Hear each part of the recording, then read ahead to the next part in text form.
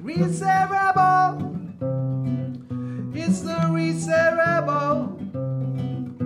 It's the Reset Rebel. It's the Reset Rebel. Coming to you every day. Top of the morning to you. Here on the Reset Rebel podcast with me, Jo Yule. Currently, I've just conquered number 1 of the 5 MFs, as we affectionately call them, in Cap d'Esfalco, in the very south of the island, near Salinas. And to excuse the slightly breathy intro, but I wanted to record it here because I'm feeling high this morning, and really high, and that's all on my own natural juices. And I woke up like this 2 days ago and had the best day ever. Was feeling incredible after spending an incredibly powerful day with one of my good friends, who is today's podcast guest by the pool, chatting and planning. And as you're going to be hearing soon, Laura Reynolds, today's guest, has been on a sober 6 months, and I spent a lot of time with her this winter in Thailand. We shared a room and we hung out, and I kind of got to hear all her deepest, darkest fears and real kind of pain that she went through, really, I suppose, in giving up the source. And obviously I was in Thailand with my other friends, and there was a load of us sharing a house, and at the time, oh my god, that's a great big spider. Woo! Sorry. I hate it. You just hate it when you get big spiders right on your legs, on your sweaty hot legs. It's very, very warm this morning. Sorry, I'm a little bit scared of spiders. Anyway, I suppose it did cross my mind on several occasions that quitting alcohol is something that I've wanted for myself for a really long time, and I just hadn't quite made the space or the time to do it. Obviously lots of excuses and lots of reasons why continually entered my head. Oh god, I think I'm bloody lost now as well, for God's sake, where's the path gone? And yeah, it's not something I haven't thought about long and hard for a really long, I would say since I turned 30 actually, when I left London and moved to Brighton and got really into yoga. And once I started my yoga journey, boozing was no longer fun, really. And I would say it's remained that way for the last 10 years of my life. Obviously, I've had some great nights out. A lot of things that I've enjoyed on those crazy, wild nights out. And I don't necessarily regret... Oh, here we go, here's the path. Delaying this abstinence. But something mad happened last week that catapulted me into a very dark hole, one I did not see coming in a month of Sundays. I was actually having the best time, feeling really fit and healthy and well, and I just had a little lunchtime date with a load of girlfriends that just got a bit out of hand, and I just went into one of my very old, boring, painful patterns, which is just like mad, crazy binge eating, and kind of spiraled out of control into a 4-day epic eating frenzy, really. And I was working in the kitchen at the time for the week, so it's a pretty bad place to be when you're feeling out of control and surrounded by food. And I just found it impossible to put a lid on it. It was like once it started, and I hadn't had an episode like that for a really long time, years and years and years, since I was, in my 20s, when it was a real problem. So this came back, and I actually really shocked myself. Each day I would wake up thinking it was done, and then by the afternoon it would kick off again. Oh, spider in my face. There's a lot of spiders around. It's spider season, as Toby Clark from Walking on Ibiza once said on the Around the Island walk. So anyway, I was really, really upset about this, and shocked that at this ripe old age, these kinds of ridiculous loads of stuff could come back. So I was like, okay, we're going to have to take some pretty drastic action to A, affirm exactly why this has kicked off again, and B, it's not happening again, because the pain it caused me was pretty deep. And I just think, such a cliche, but life literally is too short to be going into those dark holes, especially when you know what causes them. It's not like, I don't know why that happened. It's like, I know exactly why that happened.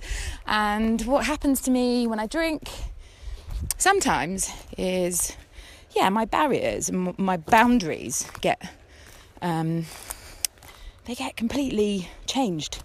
The goalposts get moved, and I allow myself to indulge in things I don't really think I need to go into the spider about why, what those things are. Maybe I should, but I'm possibly not ready to. But in a nutshell, Laura then announced she was doing another 6-month sober, or in fact she didn't even say that. She said that she was just going to go booze free again. And I just thought, well, you know what a great time for me to begin with a partner, with someone I can talk to about this on a daily basis when I need a little bit of a helping hand, when I'm reaching for that glass of wine that I don't really want. Or maybe I do really want it, that's the problem. I definitely do. On a daily basis, I would say, it pops into my head that I fancy a drink. I mean, we live in the sunshine, not making excuses, but it is a place where one wants to celebrate life constantly, because life here is kind of incredible in lots of ways, and there's a lot of opportunities to celebrate in Ibiza, which is exactly what we're doing here, having this conversation on the Reset Rebel. Because, oopsie-daisy, I feel like I've had to learn to reset myself, as I've said so many times before on this podcast, that it is just one of those places where you can topple off your perch so quick and so unexpectedly by something, a bit of temptation coming your way. And that can take many forms as well, I can assure you. That, you just have to be a bit creative with how you get back to feeling amazing in the aftermath. And I would just actually like to not drop the reset tactics, but we can always fire ourselves up to feel and vibrate even higher, even when we are off of the booze, the drugs, the sex, the food addictions, the whatever it is. There's always ways that we can increase and optimize our health. And I think that's such an amazing thing that's going on in this world right now. People are waking up, people are getting their shit together, and that is inspiring. That is just the most inspiring, wonderful thing that's happening right now. Oh, Christ! It is. Oh, that's another cobweb. Sorry, I just keep walking into them. Bit distracted talking to you. And what a wonderful distraction you all are. Just so you know. But it's time. It's time, and that's all there is to say about that. So I'm not saying I'm not ever going to drink ever again, because a day might come where I do fancy a little drinky poos, and maybe I'd have a glass of something on my birthday or whatever. But I'm certainly not going to allow it to become a regular feature of my life like it has been. I think, I've been an extremist all my life, which is precisely also, oh my God, that is the biggest spider I've ever seen. And I didn't walk into that one. That's, gross. Sorry. And I think finding balance is just a tough and lifelong sole purpose and mission for most of us. If you are working in wellness already, of course, we know what we want from our lives, and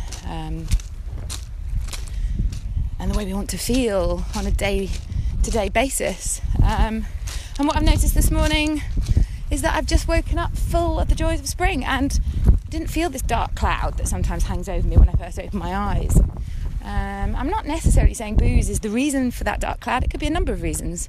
But I think we have to give ourselves the best possible chance in this world to feel good in every given moment, because only we choose how we feel. I never really realised that until someone said that to me, an ex-boyfriend actually, probably about 10 years ago. And I think that's very true. We are choosing whether it's external factors that we're going to eliminate to get there, to feel good. Maybe we're not waking up going, oh God, I feel terrible. I'm choosing to feel terrible. we're not that self-indulgent, but stuff goes on in our head that influences the way we feel. And sometimes we cannot take control back of that feeling. We don't know how to. We don't even know how to access that and shut down that irritating little monkey that lives inside all of us in the mind, and reselecting how we wish to feel is a skill. It's a skill, and it's a lifelong driving force to arrive there, to re-arrive in a place where we really, really want to be. And I think it was Trainspotting. It was like, I can't even remember which part of the film, and it just keeps coming back to me at the moment. It's like, choose life, choose life, choose life. And I know that my life is pretty outstanding, really. When I look around me right now here in Cap Desfalco, and I look down Salinas Beach and see the beauty, the emptiness of the early morning, the white sands, the rising sun, the fluffy clouds, the green, gorgeous, rolling hills that I'm about to conquer, and probably have a massive sweat shower because I took off way later than I planned.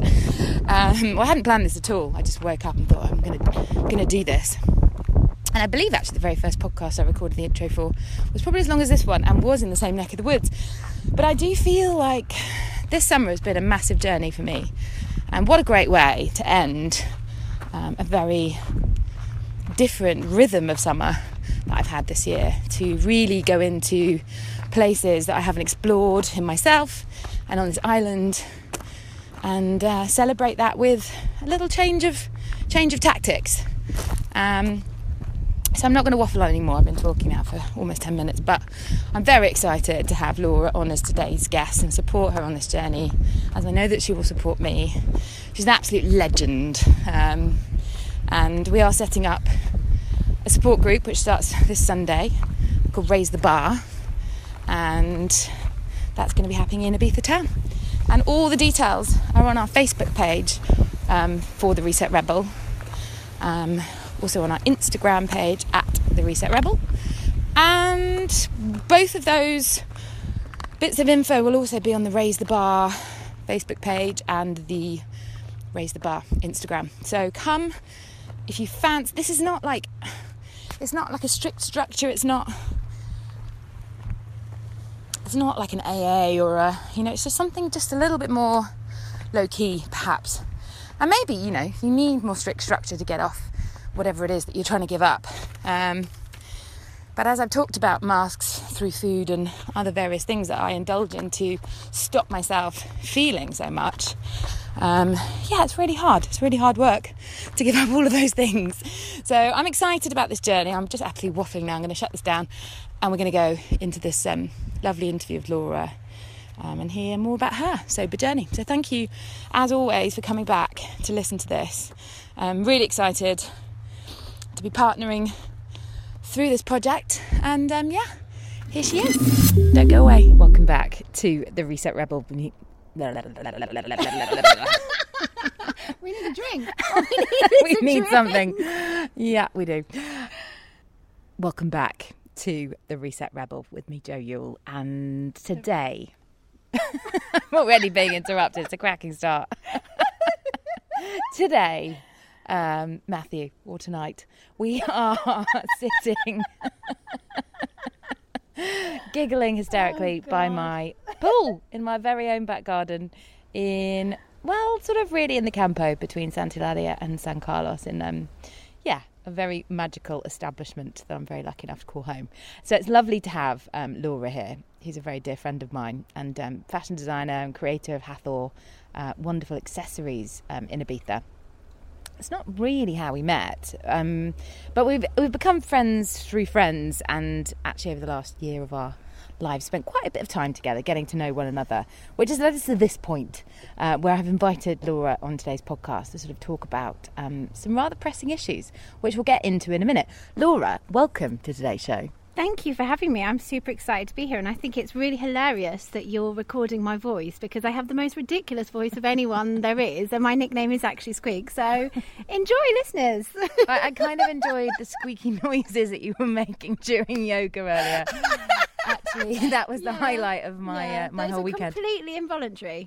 I can't help the noises that come out. Yeah. It was kind of your transition through Chaturanga, which involved face planting heavily. No, it was really graceful. It's all lies. It was a beautiful thing to have witnessed on a Sunday morning. So, I mean, first up, how did you kind of end up in Ibiza? That's always the question that we kind of ask our guests. How did you arrive to this point where you are now? Right. Well, I came to Ibiza. A friend wanted to visit a friend who was doing a season working out here.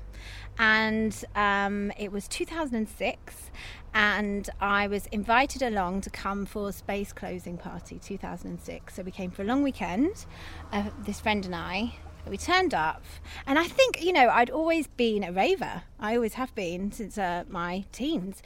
And I'd always sort of wanted to come to Ibiza. It never really happened. And I think I was slightly intimidated by it, super clubs and this idea as opposed to kind of raves.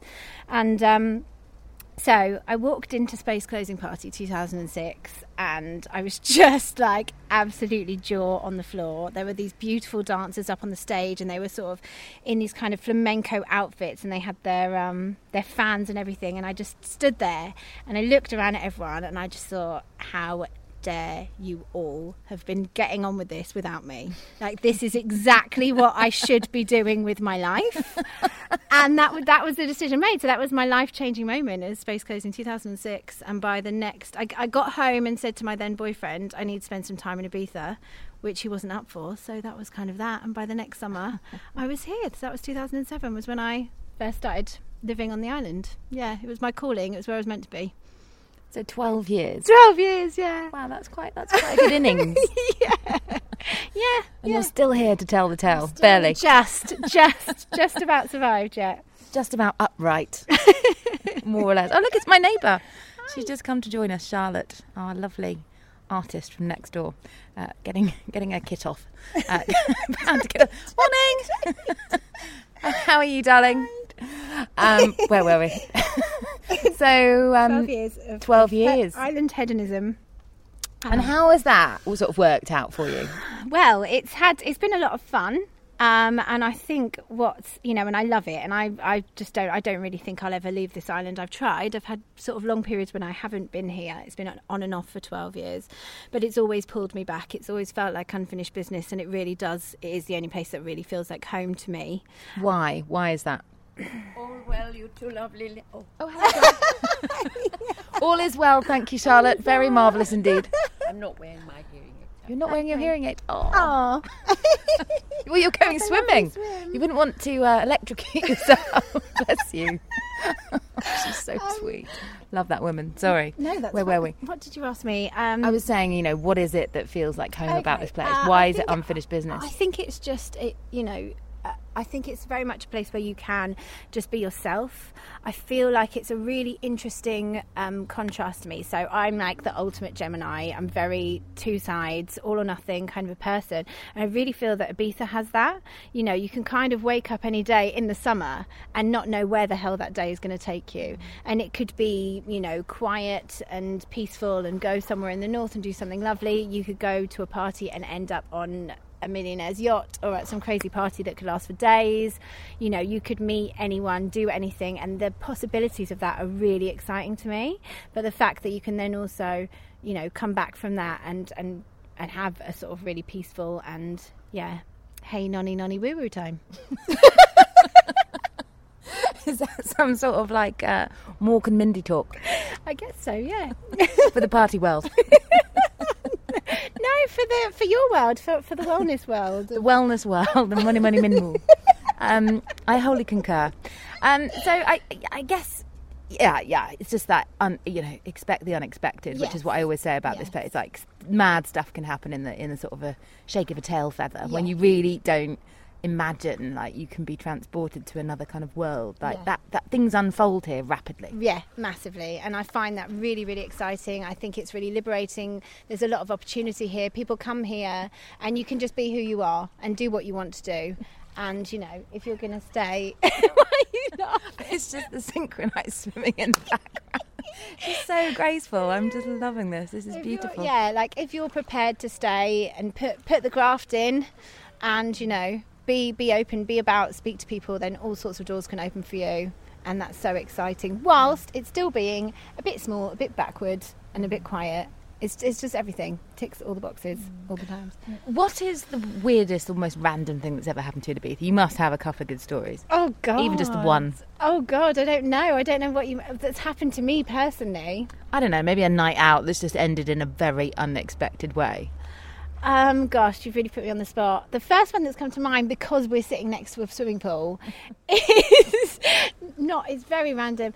Being at Pike's Hotel one night, it was a really good night. It was Smoke and Joe and Skin from Skunk Anansie put on a night, and we were all running around having loads of fun. Went to use the bathroom, but it was really busy, so we went to the one nearest the swimming pool. And as my friend and I were sort of singing, dancing along to walk up to go into the bathroom, there was this man stood next to the swimming pool, sort of looking at us really strangely, just looking very peculiar, very sinister, like he was up to something. So we just kind of sort of ignored him, scuttled past, went to the toilet, and as we went to the toilet, we both looked up before the door shut, and the man plonked himself down like Gollum, looked left and right to see that we were gone, and started drinking the pool water.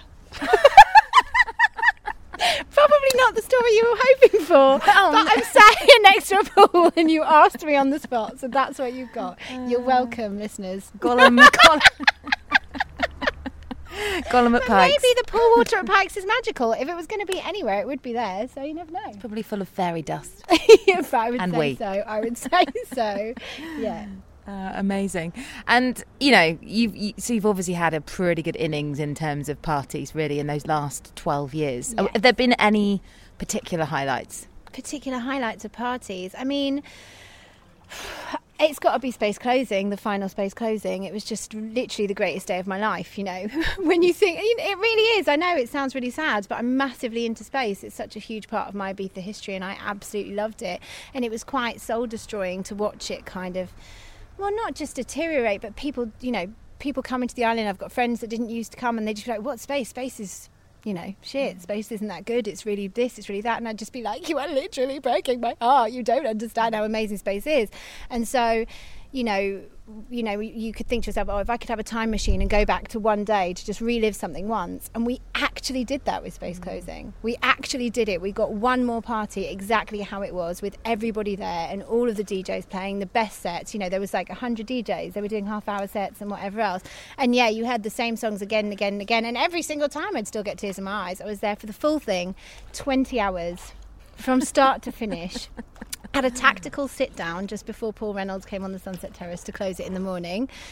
Went to watch him, which was magical, and I'm sort of stood there and I look over my shoulder and I'm like, no, it can't be. And it was Roisin Murphy, who is my absolute hero of 20 years. I've seen her play, more times than I could even think of. She is literally my idol, aside from Grace Jones, who incidentally is her idol. And I sort of stood there and I looked for a minute and I was like, do you know what? Why not? And I just went up and I said, listen, I'm really sorry. This is really uncool. I know how uncool this is because I live here and I would never do this, but you are actually my hero and I still listen to your music probably daily. You are literally my idol. And she was just like, oh, come here, you idiot, whatever. Gave me a massive hug. I was just like, yeah, I've been in here 18 hours, and we were both just laughing about it. She went off, came back, had a little dance, went off again, came back and had a dance again and walked out. And I just honestly thought to myself, Christ, what next? If Grace Jones comes down the stairs with a hula hoop on, I'll just end it now, because this is definitely the greatest day of my life. The Space Closing, Roisin Murphy, the one, 20 hours. We did it proud. You definitely did. I managed about 8. My little feet felt like they were about to fall off, and they almost did. And then, I was totally done. But fair play. Yeah. You have always done things to extremes in the party world. Yes, absolutely. It's very, I've never been the person to go out for one drink or whatever. I'm either out or I'm not out, and that's kind of... In it to win it. In it to win it, all or nothing, yeah. Which, has been a lot of fun, but it also, has caused a few ripples along the way. Well, we are going to talk about that, but I mean, so that people kind of have a bit of an understanding who you are. I mean, you've made... You're a fashion designer. You have your own fashion brand. You've created hats for Fatboy Slim here on the island. You've created hats for Nervo. Yeah. Most recently, Nervo this year for their Tomorrowland performance, which was great. They're so lovely. So yeah, super exciting. Making hats for DJs most recently, but in the past I've Cara Delevingne. I'm dropping names now, but yeah, it's nice. It's good fun. We'll have a bit of name dropping. Yeah, a little bit of name drop. Nothing wrong with that, is there? Absolutely not. Shameless name dropping. Why not? And other than making kind of accessories for party wear, I would call it, like festival wear, party wear. It's definitely more. It's got more of a fancy dress element. It's definitely not something to take seriously. My stuff, yeah. Yeah. And I mean, probably something that we're not going to take terribly seriously either is the fact that, the reason we've got you on today's Reset Rebel show is that you're starting a support group for called Raise the Bar, which I love. Which we really wanted to call Come Down With Me. But we've decided to go for Raise the Bar because that sounds slightly more sensible while still being really silly at the same time. Absolutely. Yeah, which is very important. It is very important to have not a to sense take of humour these things. about all things, yeah. Definitely. Yeah. So, I mean, this starting a support group is a fantastic idea because it's obviously going to enable you to stay on the path of sobriety, which is something that's very dear to your heart. And you have just completed a sober 6 months. So what brought that on? Where did that come from in the first place? Because you started that at the end of last year? Yeah, well, so it's a bit of a long story. Long story short, I am the child of an alcoholic, recovering alcoholic, and I realised throughout my life that has really shaped me massively, who I am, the decisions I've made, the adult that I've become, etc. And I was talking to a friend at the end of last summer. He came out and he was talking to me about some charity work he was doing. He said, have you ever considered doing anything like that? Because I think I was sort of joking about how sort of vacuous my life is. my industry and things that I do. And he was like, well, have you ever considered doing anything like that? And I said, well, actually, I used to want to go to schools and tell children that there were charities available for the families of alcoholics, because I didn't know that there were when I was growing up, and that I would have benefited greatly from. So I feel like I would like to put out that message that you are not alone in this secret that it often tends to be as a child of an alcoholic, and that there's this support. So anyway, that conversation happened, and at the same time I started to feel, this sort of time of the year, started to feel incredibly trapped on the island, in the party lifestyle, in this role that I'd sort of created for myself. People were coming on holiday and it wasn't just like, come, let's go for dinner. Who invites me for dinner? Nobody. Can you get me guest list? See you on the dance floor. Come back to the villa for 2-3 days, etc. And it just became a role that I just didn't feel like I could get out of. And all of a sudden it just all came together. I was sort of thinking about this conversation that I'd had, did some research, found this charity called NACOA, which is the National Association for Children of Alcoholics. Incidentally, the tagline is "You Are Not Alone," and it's a helpline, completely donation-based charity in Bristol that do amazing work. And so I was like, okay, I want to be on board with that. And I just, like I said, I just felt so trapped. I wanted a break from partying, and I just didn't know how. I just didn't know how I could break away from it. So it all kind of came together at the same time. Decided to go sober to raise funds for the charity, and being all or nothing, I was like, well, 6 months then, hey. So I signed myself up to 6 months sober at the end of last summer, which I actually started in January. So yeah, I've just come. So I'm now, having completed 6 months of sobriety, which was like pulling teeth, because I realise, when you're doing something, it's the why you're doing something. And I was just waiting to get it done. I was like crossing off each day and waiting for this prize at the end when I could go back to my amazing life. And now, 2 months back off the wagon, I can never remember which one it is, 2 months back into not being sober, I realised that actually this is nothing exciting about this at all. This is all I know. This is the thing that I've been doing my whole life since I was a teenager, that doesn't get me anywhere, that I'm really quite fed up with. So now that I can see both sides of it, having been sober and not again, now I can kind of weigh it up, realise what I'm not missing and what I'm gaining, and be a bit more grateful for sober times, and realise that actually that is what's best for me right now. What are you gaining by, what have you noticed when you went back off the wagon? Being on the wagon is obviously when you're staying sober, and being off the wagon, which is what you are, which you were for a couple of months, and now you're back on it again. 5 days sober, thank you very much. What am I gaining by not drinking? Is that the question? Exactly. Okay. So what I'm gaining is just a lot more. I think it's clarity and it's freedom, and I think it's really I can quite quickly fall down a hole of feeling bad about myself and about my life, because actually, and on top of the fact that I've been sober for this amount of time, is that I'm actually a bit of a lightweight when it comes to alcohol. So, you know, I'm already impaired after about one drink, and then the decisions that I make from that point are then, you know, not, you know, poor judgment, things that might not be for my best or anyone else's best interest. And then after that, I have to deal with feeling pretty depressed, because alcohol is a known depressant. So all of the problems, you know, all of us have problems in our lives, but the problems that I have are then magnified off the back of doing something that I barely remember and was only present for a really small part of.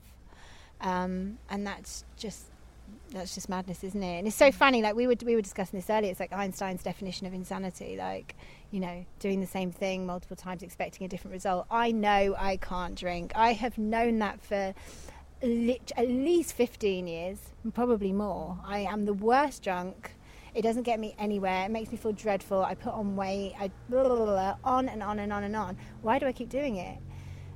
And it's because, you know, we're conditioned to see it as normal. It's escapism. It's whatever. But I'm just really tired of it. And off the back of doing this work, you know, I did a lot of video vlogs for NACOA to raise funds, etc. I've had so many people reach out to me with their stories, tell me that I've inspired them, and that's really inspiring to me. Like, I feel like I am actually making a difference. It was £2,700 raised for NACOA, which is amazing. As I said, they're completely donation based, and it just feels good to actually like be present, be in my body, make good decisions, be making a difference to people. And that's why, like, having made the decision for myself that I wanted to go back to being sober, and I'm not saying teetotal forever, I'm just saying alcohol isn't serving me. I feel like I've fallen back into the trap, you know, that role that I played for myself and that I have made for myself, and I don't want that anymore. I want to go back to feeling good and making a difference. So that's why so as I said, I've decided, I put out a video blog yesterday, and off the back of that I've had so much feedback, so many people saying how inspired they are and grateful they are and all the rest of it, that I'm like, okay, I feel like I have some work to do here actually. I feel like my voice is making a difference. And people have reached out to me saying that they're on this island and they want to be sober, or they're struggling to be sober, and all of these things. It's like, okay, well, maybe we could just come together and support each other, because I don't want to go to AA, really. I don't feel like that's beneficial to me. I'm not religious. I'm not necessarily saying that I'm going to abstain for life, but just a support group with similar-minded people, because obviously it's a mad island to live on. It's a different way of life as an expat, whatever the kind of, you know, the norm of what our week would entail in the summer. It's pretty nuts, hey? So you know, for people that understand that lifestyle, to come together and just chat. Tell me your story, I'll tell you my story. This is what I think, this is what's helped me. Let's all do this together. Like, you know, who knows where it would lead? It's just an idea. But I think also, I mean, the thing is that, I mean, obviously everyone thinks that we're living the dream here, which we are, to lots of extents and purposes. But there's also this sort of thing that I notice about myself and those who are in my close friendship circle, is that the thing is about being in Ibiza, particularly in the summertime, obviously, is that you're kind of surrounded by people who are permanently on holiday. So whether it even be when you're just popping out to the local restaurant for, you know, maybe a fish supper, whatever it's going to be, you are in that holiday vibe. Yeah. And obviously I don't dip in so much to other parts of the island where that's more prevalent, but actually being even just in this environment where booze is always there, and that clubs. You know, that kind of basket of bread is always in the middle of the table, or the alioli, all those other things that you might not necessarily want to be indulging in, but when they're there, things are more difficult to ignore. And it's just, you know, just little vices that crop up because people are on holiday. There's, you know, people are always having ice creams, they're always having, you know, like I call them the crack nuts, the salty sort of nuts that come out on the beach. Definitely are coated in crack. With anybody who has a bottle of wine, they always bring the crack nuts. And the crack nuts are available in every supermarket, petrol station, or any other shop on this island that sells anything holiday-ish, like a spa or any of those convenience shops. So people always get some snacks. And, you know, I think once you've had a handful, you basically can't stop, and you end up eating, like, you know, a lot of these really salty, just really wrong, dry snacks, along with a boatload of booze, and then you drink even more booze, and before you know it, you're in a kind of really half drunken, very salty, dry mouthed state. It's not a good look. Or those little corn snacks. You know, it's just being around holiday people who are letting go, who are letting rip, who are, you know, letting the wheels fall off because it's their holiday. It's their 2-week chunk of the year where they want to go out, they want to smash it up, they want to have a good time, they want to let their hair down. And so they bloody should. Yeah. However, when you live in a place where you're not on holiday and you have to sail that ship and keep everything towards the sort of port and the starboard, it's quite tricky. It's quite tricky to captain that ship and keep things floating and balanced, because actually things do start to go wrong very quickly here if you allow yourself to get sort of sucked into that vortex of fun and games. Things can escalate very quickly. And they often do. Yeah. And that's it. That's part of it. Is just the kind of, like, you know, that there is no end.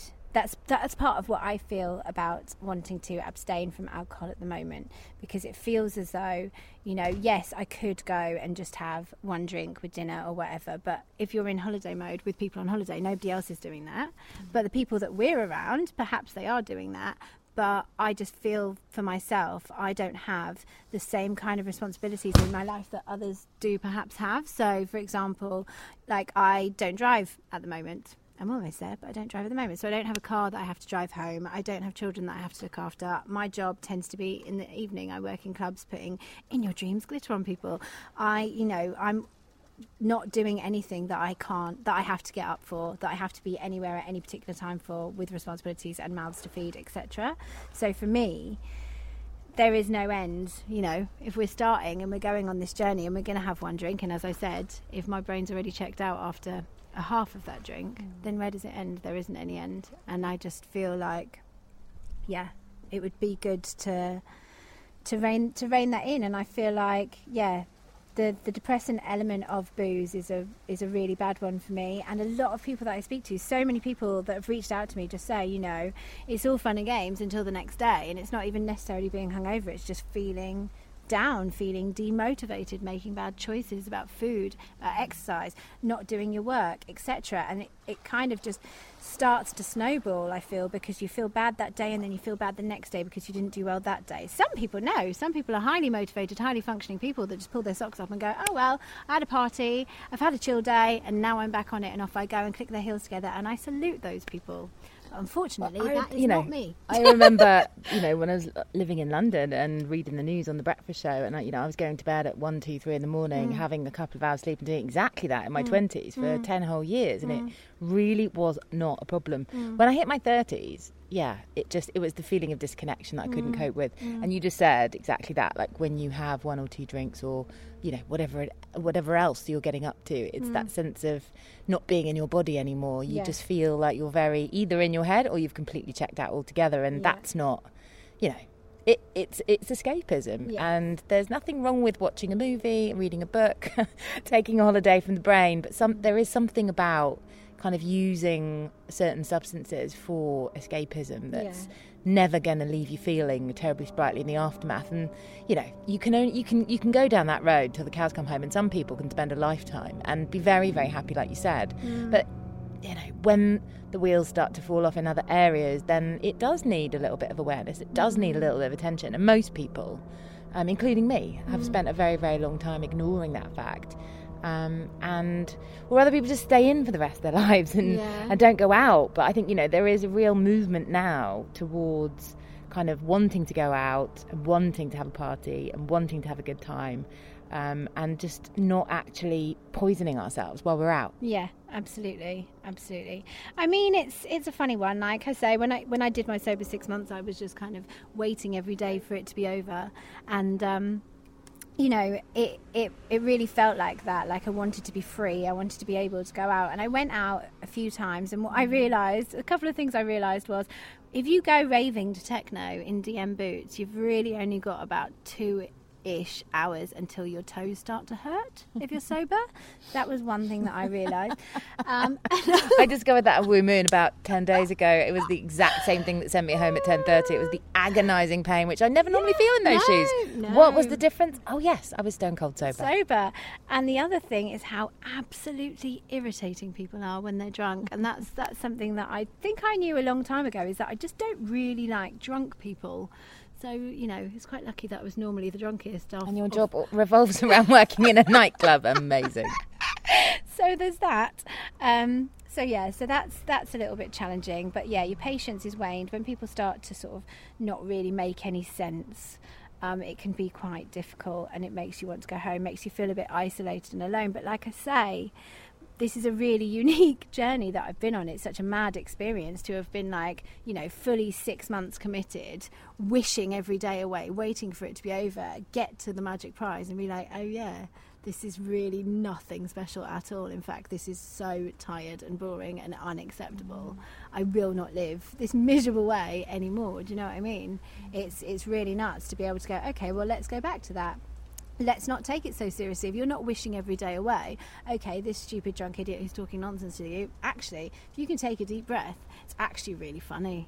Or you could just walk away. It doesn't have to be the end of the world or the end of the night or anything else. It just, perhaps doesn't need to be taken quite so seriously. Absolutely. But it does change everything when you're in that environment and you are stone cold sober, when you just see things in a completely different way. Yeah. And I've definitely become much more, I think, on the times that I have been out sober recently, are definitely more of a music snob. Like, you know, I would probably have danced and raved to anything, like, you know, maybe a couple of years ago even, but now when I'm stone cold sober, like, the music has to be really good to get me moving or doing anything.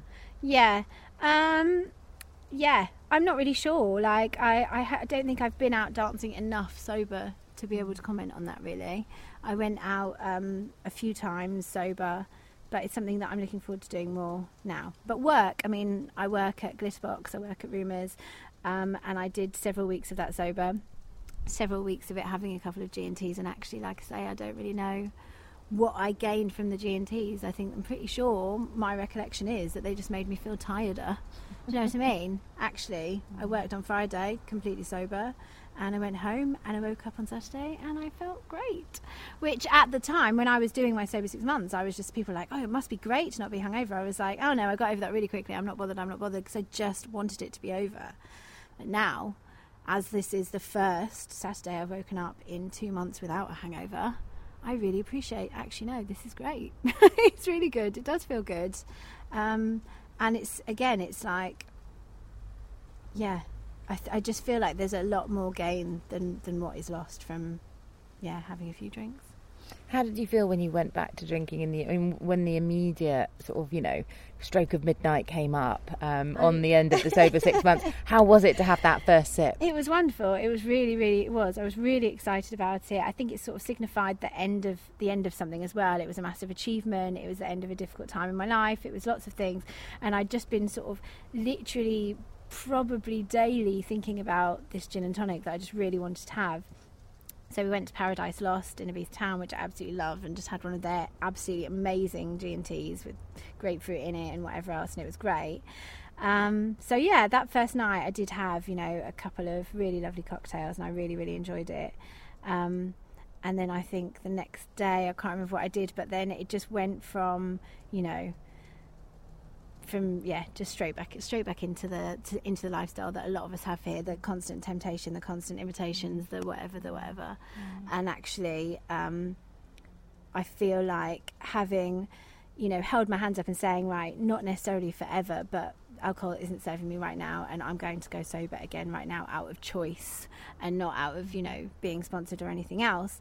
I feel really liberated. I feel really free. I feel so light, and I don't feel that sort of trapped feeling of, am I going to go to this? Am I going to go to that? And blah, blah, blah.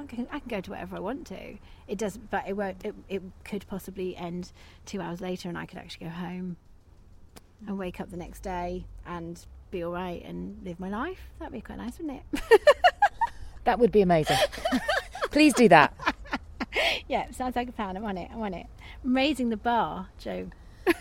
You look like you're raising the bar, especially sitting here by the swimming pool, which is now kind of full of my entire kind of network of close associates. I think we should pop back up to my terrace. What do you think? Take a little reset. Yes, let's do it. So I have chosen to interrupt today's podcast in this exact spot before we relocate upstairs for today's podcast. And the irony of all of this is that I'm recording this little outtake in a bar while I edit this podcast, drinking a lot of coffee. I'm very, very high right now. But of course we are powered by Giggle Water on this sponsor programme. And they're always, as ever, very delighted to be sponsoring us. And I was a little bit like, can we really continue this partnership being sponsored by a Prosecco brand, essentially? So I had a wonderful chat to the owner of Giggle Water. And as Catherine rightly pointed out, millennials are really moving away from alcohol.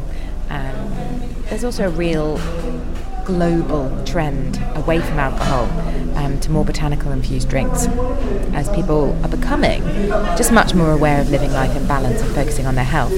So Giggle Water is super excited that the team are going to be launching an alcohol-free sparkling wine, especially for those pregnant mums and newborn mummies, and for anyone who wants to celebrate without feeling the hangover.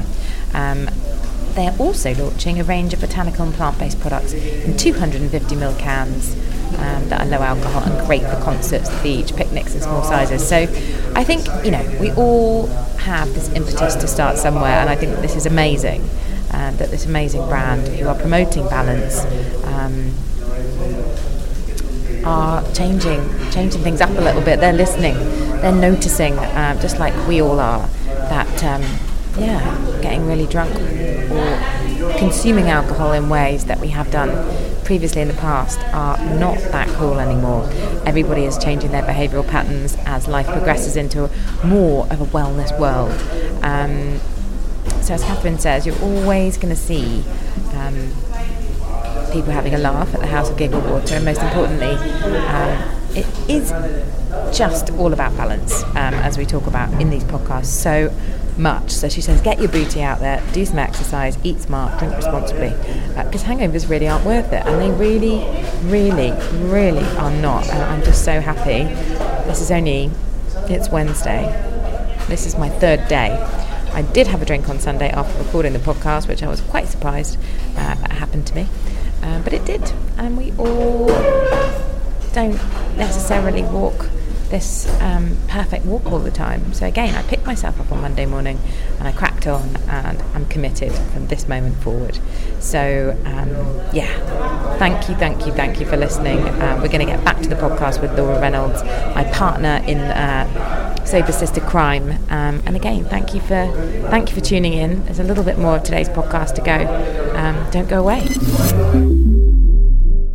So we're back. We just actually escaped the swimming pool, and my entire army of neighbours who decided to come out and get on the inflatables right in front of us. And then I realised how uncomfortable I felt about sort of talking about all of this. So I guess that's the beauty of radio in some ways, and it always has been my story, is that I don't mind reading the news to sort of, millions of people on national radio, or being in a booth by myself reading the news or making a show. But there's something very strange about when you have an audience that changes everything.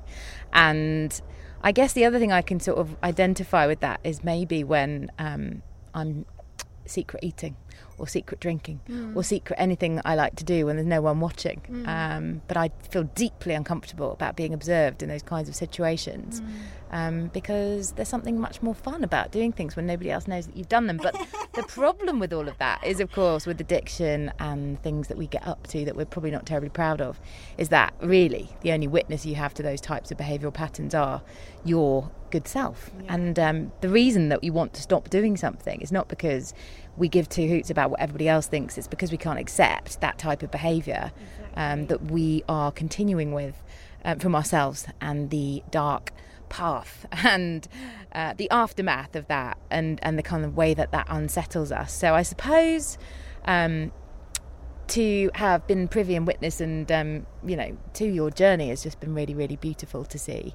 And to see, particularly in Thailand in March when we spent best part of a month together, that was when I really noticed how that was affecting you on a daily basis. And I think the most interesting thing for me was to see immediately in the aftermath of booze being taken out of the equation, and having also, done the kind of no food thing and no drinks thing myself in the past, is this deep sensation of feeling more when those masks are removed from our immediate repertoire, and how that is to go down that path of extreme sensation and really observing what it's like to feel into all of those different emotions without our crutches. Yeah, absolutely. And I feel like our mutual friend Alicia was talking about being an empath, and how empaths quite often end up going down a road of addiction because they feel everything so much all the time. They need something or multiple things to take the edge off. And I was going through a lot of stuff. I actually got divorced, as you know, at the beginning of the year, and I felt like when I took the crutchly away, I felt like an open wound. I felt very exposed to just sort of sit and feel uncomfortable. And in hindsight, I think I put a lot of how I felt down to not being able to drink and feeling uncomfortable in a situation where perhaps you guys were having, not that you were great, you didn't drink lots, but you were having a glass of wine with dinner or whatever. I thought that I felt uncomfortable because I wanted to have a drink, but actually I just felt uncomfortable, and I was just sitting and watching you drink when that's what I felt that I needed. I wasn't comfortable to sit and feel uncomfortable. Does that make sense? It makes total sense. A bit like when I saw you smoking a fag earlier on the beach. I saw the fag come out of the box, and my immediate instinct was like, oh, I want a fag. But I'm like, no, I don't want a fag. Fags make me feel disgusting. I hate smoke, it's foul. But when I see something, I eat with my eyes as well. It's another thing that I do. When I see something I want, I'm like a bloody child. Yeah. And it is interesting to notice when you really take a step back and don't act on that immediate impulse, what that recreates is another opportunity to say no. Because actually, a lot of the time, we're always saying yes when actually we really want to say no. But we just can't, because we actually feel compelled to be the yes man. And I've been the yes man for really great, big, vast chunks of time in my life. And actually, it's really hard it's really exhausting being a yes man. It is so exhausting. And I think, just being such a yes person that you don't even question what you actually want, because I've done that for years, is just run with the pack. Like, it's not even occurred to me to turn down an invitation to somebody's birthday or to a meal or whatever. It's just like, this is my duty, this is what I do, I've been invited, yes, I'm going. Like, wouldn't even occur to me not to do it. So I think that sort of taking a stand and taking control of drinking, of my life, has been like a huge step in that. And I think a lot of people do that, run with the pack, do what they've always done because it's what they've always done and what's expected of them and everything else. And actually, like I say, it's lovely to hear that you've been inspired by this mad journey that I've been on, because a lot of people have reached out and said the same, which of course is how it got us talking about, well, this idea for a support group. And obviously this is definitely the catalyst to create this support group. But I feel like I've wanted to create a support group ever since I got to Ibiza for eating disorders, which is something I've been through, and I don't really know any woman on this island where everyone looks so amazing all the time and stick thin. I don't know anybody that doesn't have some sort of body dysmorphia or body image issues. So I've always been very into the idea of creating some sort of food addiction or eating disorder support group. I always thought that'd be amazing. But actually, I just think that this raise the bar thing is about really just kind of opening a space where people could just pop in, not in the traditional format of like AA or any of the other kind of recovery groups that exist on this island, which are all unbelievable and amazing in what they do, but there's a very specific format and style and formula. And actually what I think is perhaps missing from the type of people that are drawn to this island is maybe just a slightly less formal, committed process in the first instance to get people just connecting and understanding like there is another way, and just sharing in the very first instant is the biggest part. You know, maybe just popping in somewhere and having a chat, you know, over a coffee about what's going on is step one. Exactly. You know, not in the formal step process, but just a real step forward. You know, what we were discussing before is like, you know, obviously there's so much amazing, you know, well-being stuff on this island. And I've said, you know, from my perspective, like I'm, you know, I can't think of the word, not skeptical. I'm actually, you know, very interested in the spiritual side of things. But, you know, if somebody starts blowing a conch or giving me a gong bath, I'm sorry, I am going to laugh my ass off. It's just not. And it feels to myself and to others like myself, it can feel quite exclusive. Not that I don't even know what a conch is. What's a conch? A conch sounds is rude. Well, it is, yeah. No, a conch is like Get a your giant conch out. shell. You'd be like... So... just like that, basically. Okay. So like blowing a giant shell, and then you like whack a gong above my head, and then do some whatever. Fairies fall from the sky. Yeah, all of that stuff, you know. And I think it's great, and I'm not poo-pooing it. And actually, like, obviously, it's great. But I think for people like me, it can sometimes be off-putting. It feels like an exclusive club that you're just not spiritual enough to be part of. And so, you know, I think with regards to things being formal, things like AA, which actually, you know, is you know, based in religion and in these other woo-woo type things. Yeah, but you say AA is based in religion. It is because it mentions the word God in the 12-step book, which I've actually bought and read in the last 12 months of my life. And actually, the thing is, I think what, you know, obviously that 12-step process is leading you into meditation and health and wellness. But actually, really, the G word, as obviously Russell Brand refers to in his book Recovery, is just a higher power, something bigger than you. So I do feel, even though AA mentions the G word, which I never ever use, really, it's not to say that I don't believe in God, but for me, God is not necessarily this, you know, Christian presence and man in the sky. It's actually...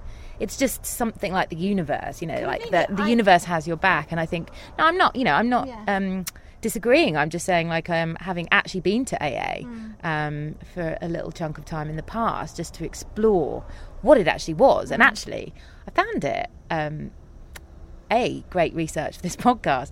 B, I found it fascinating and inspiring. And the sense of connectedness and connection I felt to the other people in that room, which I expected to be...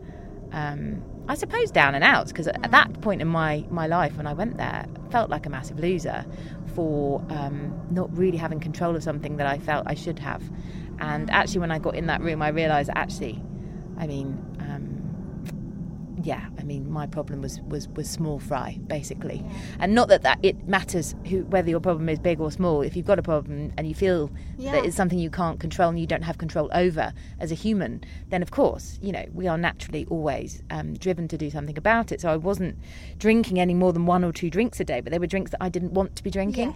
And that, for me, is when I feel like I have a problem. If I'm eating a chocolate brownie every day that I don't want to be eating, yes, it's a problem. And I am very, very brutal on myself. I'm very hard on myself, and that's why I know when something starts to crop up, you know, I've got a lot of awareness in things that I don't want to be doing. And so when I start doing something I actually don't want to be doing, then that becomes an addiction and a problem. So, but what I found from popping into those rooms was, wow, just the jaw-dropping kind of inspiration, really, of people that have really gone through extreme, you know, to hell and back.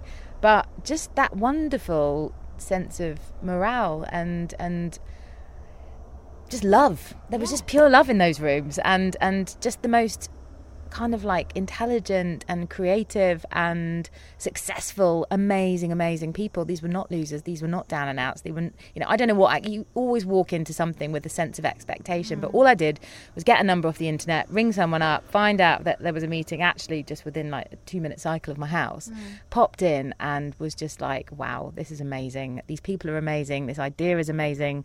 Yes, it's got the G word in it, and that's the only reason I'm defending it, is because I really believe that this 12-step thing was just the most amazing, beautiful process to get into a place of meditation and spiritual connection within your own reason and your own limits. And that, I think, is what Russell Brand is also saying in his book, and his wonderful interpretation of all of that is that, we all interpret things in a way that suit us, but when you feel that you've reached a point where you want to do something about it, you want to make a positive change, sometimes you need a structure, sometimes you need a facilitation process. And I think, everyone is different, and that is why the support group feels like, for me, something I'd like to be involved in and something I would like to create with you, to raise the bar, to allow people to find a space that feels like home. And that doesn't necessarily need to be because of a regime or a process or a book or a religion it needs to be something really accessible. And for me to go into AA and actually walk into that room and feel like it was a place I could go to took every ounce of balls I've ever possessed.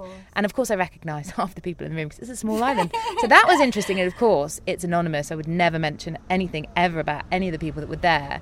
But I think it's nice to offer a place where people can go and just get into a bit of sharing. Sharing is amazing. I mean, honestly, you do not need to defend AA to me. That AA is the only reason that my father is alive. So I am completely behind AA. I was just using it as an example alongside the blowing the conch and the, the gong fest, to show that these things can put some people off, because some people feel uncomfortable with religion, with regime, with spirituality, with whatever. And what we discuss trying to offer here is just a very relaxed, come and have a chat. There is no structure, no judgment, share, don't share, try and help each other. It's not like we're offering some kind of answer or anything. It's just, here we are in our community, let's come together, because so many people seem to be feeling the same way. And whether it be, like you say, about food, about, like I said, feeling trapped in my life, this party lifestyle, people that come over, whether it's actually alcohol, whether it's smoking, whether it's whatever it is, or you just want to come and have a goosey, have a chat, whatevs. Like, it is, Sunday sesh. The Sunday sessions. Yes, oh, how times have changed. And I think, I wish they were in space. We love Sundays. Oh my God. Covered in Bora Bora sand would be absolutely lush, but unfortunately. Well, we are talking about, and, maybe not this year. We're going to give it a go for the last 8 weeks of the summer here, when there are, more people here that are probably experiencing these kinds of issues and situations that they need a bit of a hand with. So maybe for the next 8 weeks, we're going to give the support group a crack on Sundays at 2:00. 2:00 Sunday afternoons. We are going to hold the first one at Ses Calinata in Ibiza town. That is it, on the steps of Ses Calinata. On the steps with the brightly coloured bean bags. We'll be there from 2 p.m. next Sunday, which is the... Well, the 6th is Thursday because it's Cosmic Pineapple. If you want to come along to that, you really should. It's going to be amazing. That means the 7th is Friday, the 8th is a Saturday, the 9th of September. Sunday the 9th of September at 2 p.m. at Ses Calinata in Ibiza town. That's commitment right there from two people like us. That's pretty amazing. Come have a sesh. I think they do. Come down with me.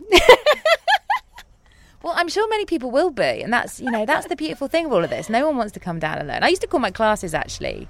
Not on my website or anything, but I used to call myself the Come Down Queen, because when I first got here and I started teaching yoga, I did find that people would book me in to totally bring them back down for whatever they'd been up the night before, or maybe they didn't even know they were going to go out the night before, obviously, because they booked me at 8 o'clock the next morning, and they'd be just changing out of their kind of like spangled sort of gold lame catsuit and into their yoga outfit, and tried to pretend and style it out that they were absolutely fine.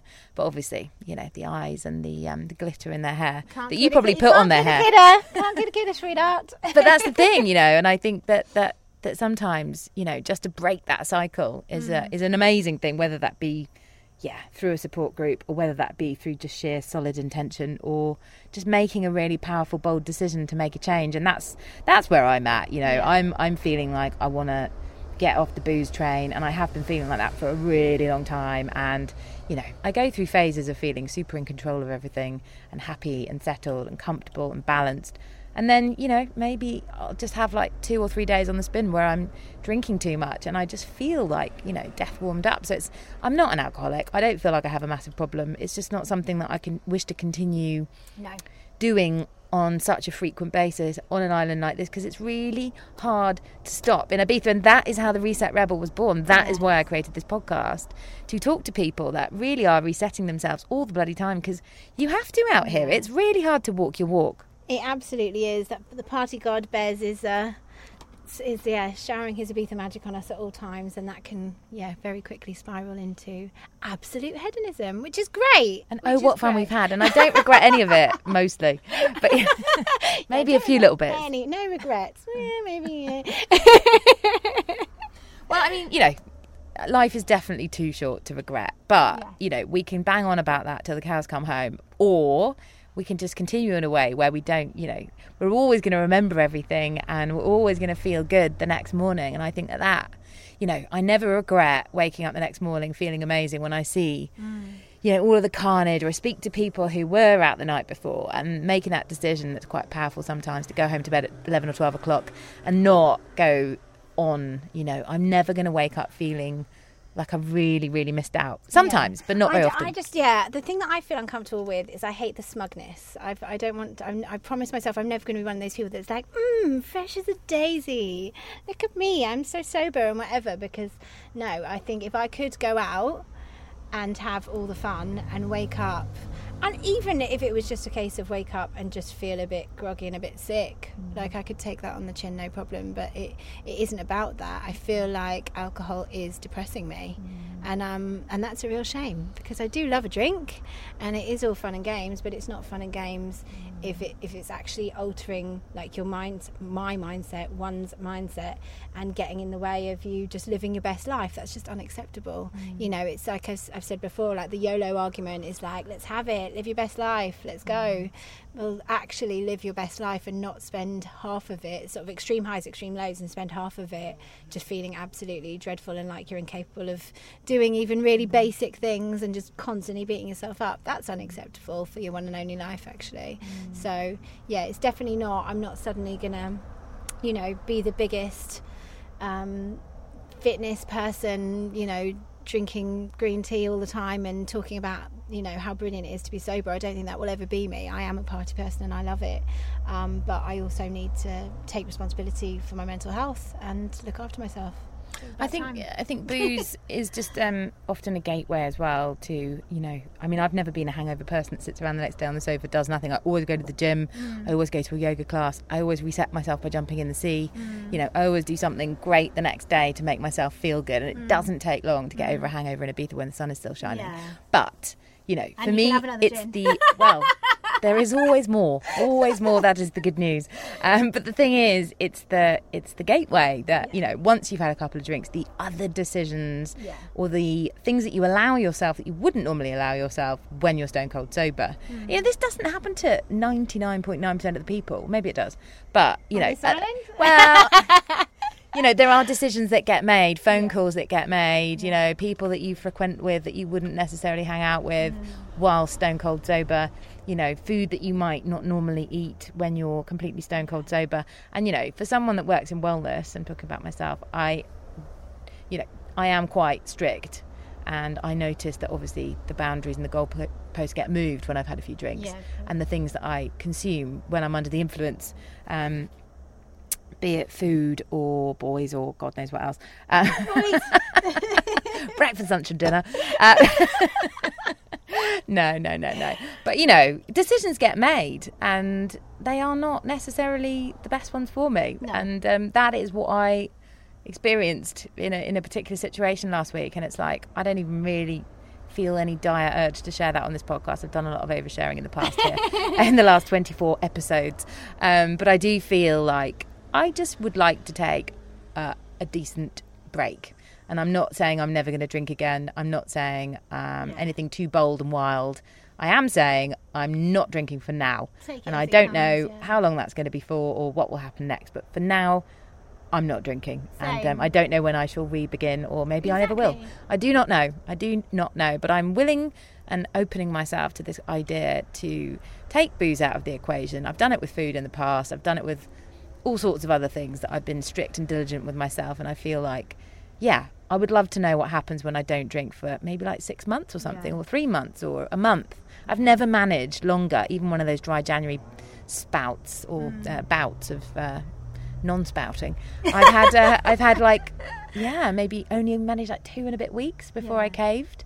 And I would definitely like to make it past my record. That's what I'm pledging on this podcast.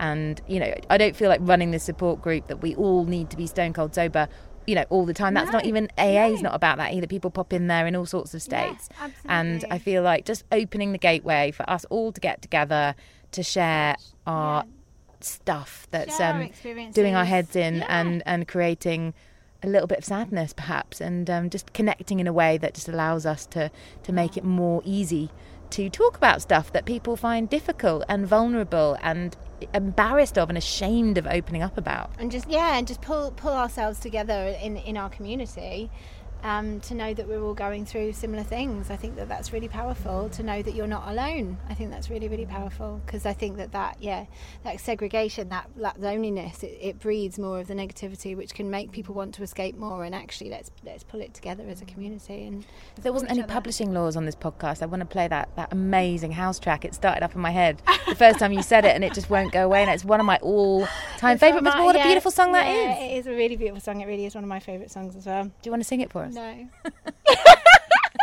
If you heard me speak, can you think what I actually sound like when I sing? I've been heckled off stage by so many drag queens in bars in Brighton trying to sing karaoke. I'm not doing it to myself. All right then, fair enough.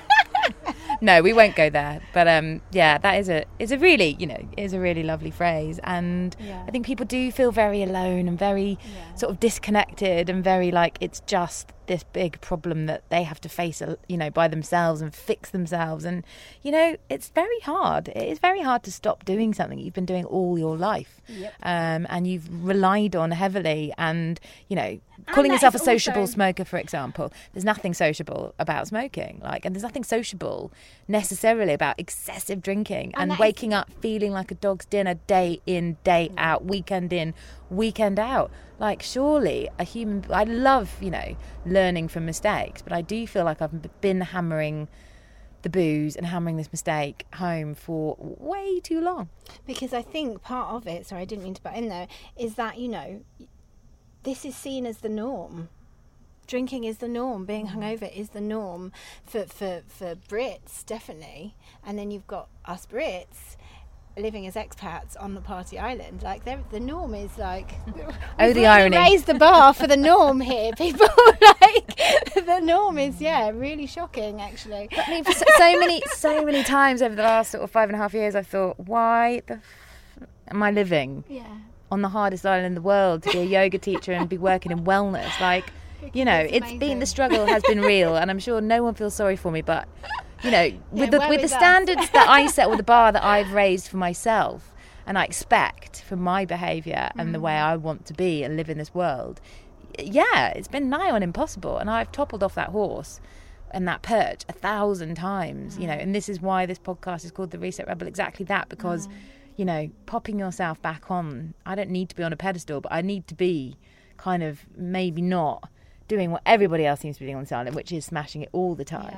So I've not wanted to be the person that I used to be back in my 20s when I first discovered Ibiza, and I do really want to feel good, all the time, really. And that would be my dream. And I do feel from stopping drinking, that is probably the main thing I could do for myself to stop any of these other kind of self-saboteur style behavioural cycles coming back into the mix. So I'm intrigued and I'm fascinated, and I'm willing to give it a whirl. And I don't know how the hell I'm going to do it, but I'm pretty determined. It's been completely life-changing for me. I hated every minute of it before, but like I say, it was different circumstances, but it has been completely life-changing to actually know that you can, just live your life without it and feel good, pretty much all of the time. And I'm excited. Like I say, I'm 5 days sober now, and this is the best I've felt in the 2 months since I started drinking again. Well done you. That's a dramatic change. I'm not even that much. I'm like, I don't know, like 48 hours or something. But I know that this is a path I want to be on, and I do know that this is the biggest reset I'll ever take in my life if I can continue with this. And I'm going to have to dig pretty deep not to go down, you know, those boozy roads again. And I don't know that I'm definitely 120% capable of this, but I do know that it is gonna raise the bar in my life in lots and lots of ways. And I'm in it to win it. So let's see what happens. We'll have to do another little check-in interview at some point.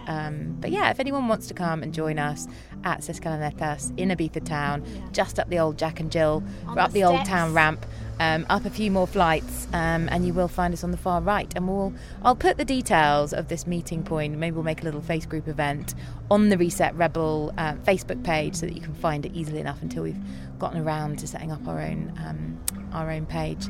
But yeah, Laura Reynolds, Renegade Reynolds, thank you so much. Reynolds and the Reset Rebel. It works, right? It's got a very nice ring to it. I think, we should reconvene very, very soon. Yes, thank you so much. I'm so excited about this. Like, even if it's just me and you and Sescalanata talking about our week, I'm bang on it. I'm well up for it. So, yeah, please come and join us, though. I think it's a really positive thing, and I think it's super exciting. Let's see what happens. Well, it will just create a nice checkpoint, a checkpoint in the week, the Sunday afternoon.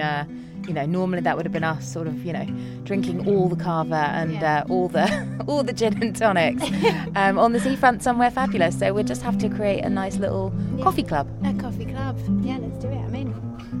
See you next week. Thank you so much for listening here on the Reset Rebel. It's been an absolute pleasure. And if you do go to our website, theresetrebel.com, we've also got all that wonderful goodness, many of it and much of it still to give away for people that do really need a reset in life right now. So maybe you can recommend a friend or write to us on justthegoodnewsplease@gmail.com and just tell us a little bit about why you might wish to claim one of the free prizes that we've got available on our website. We'll see you next week. Thanks for listening.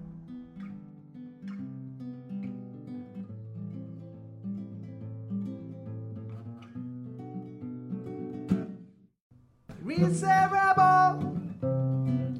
It's the Reset Rebel. It's the Reset Rebel. It's the Reset Rebel.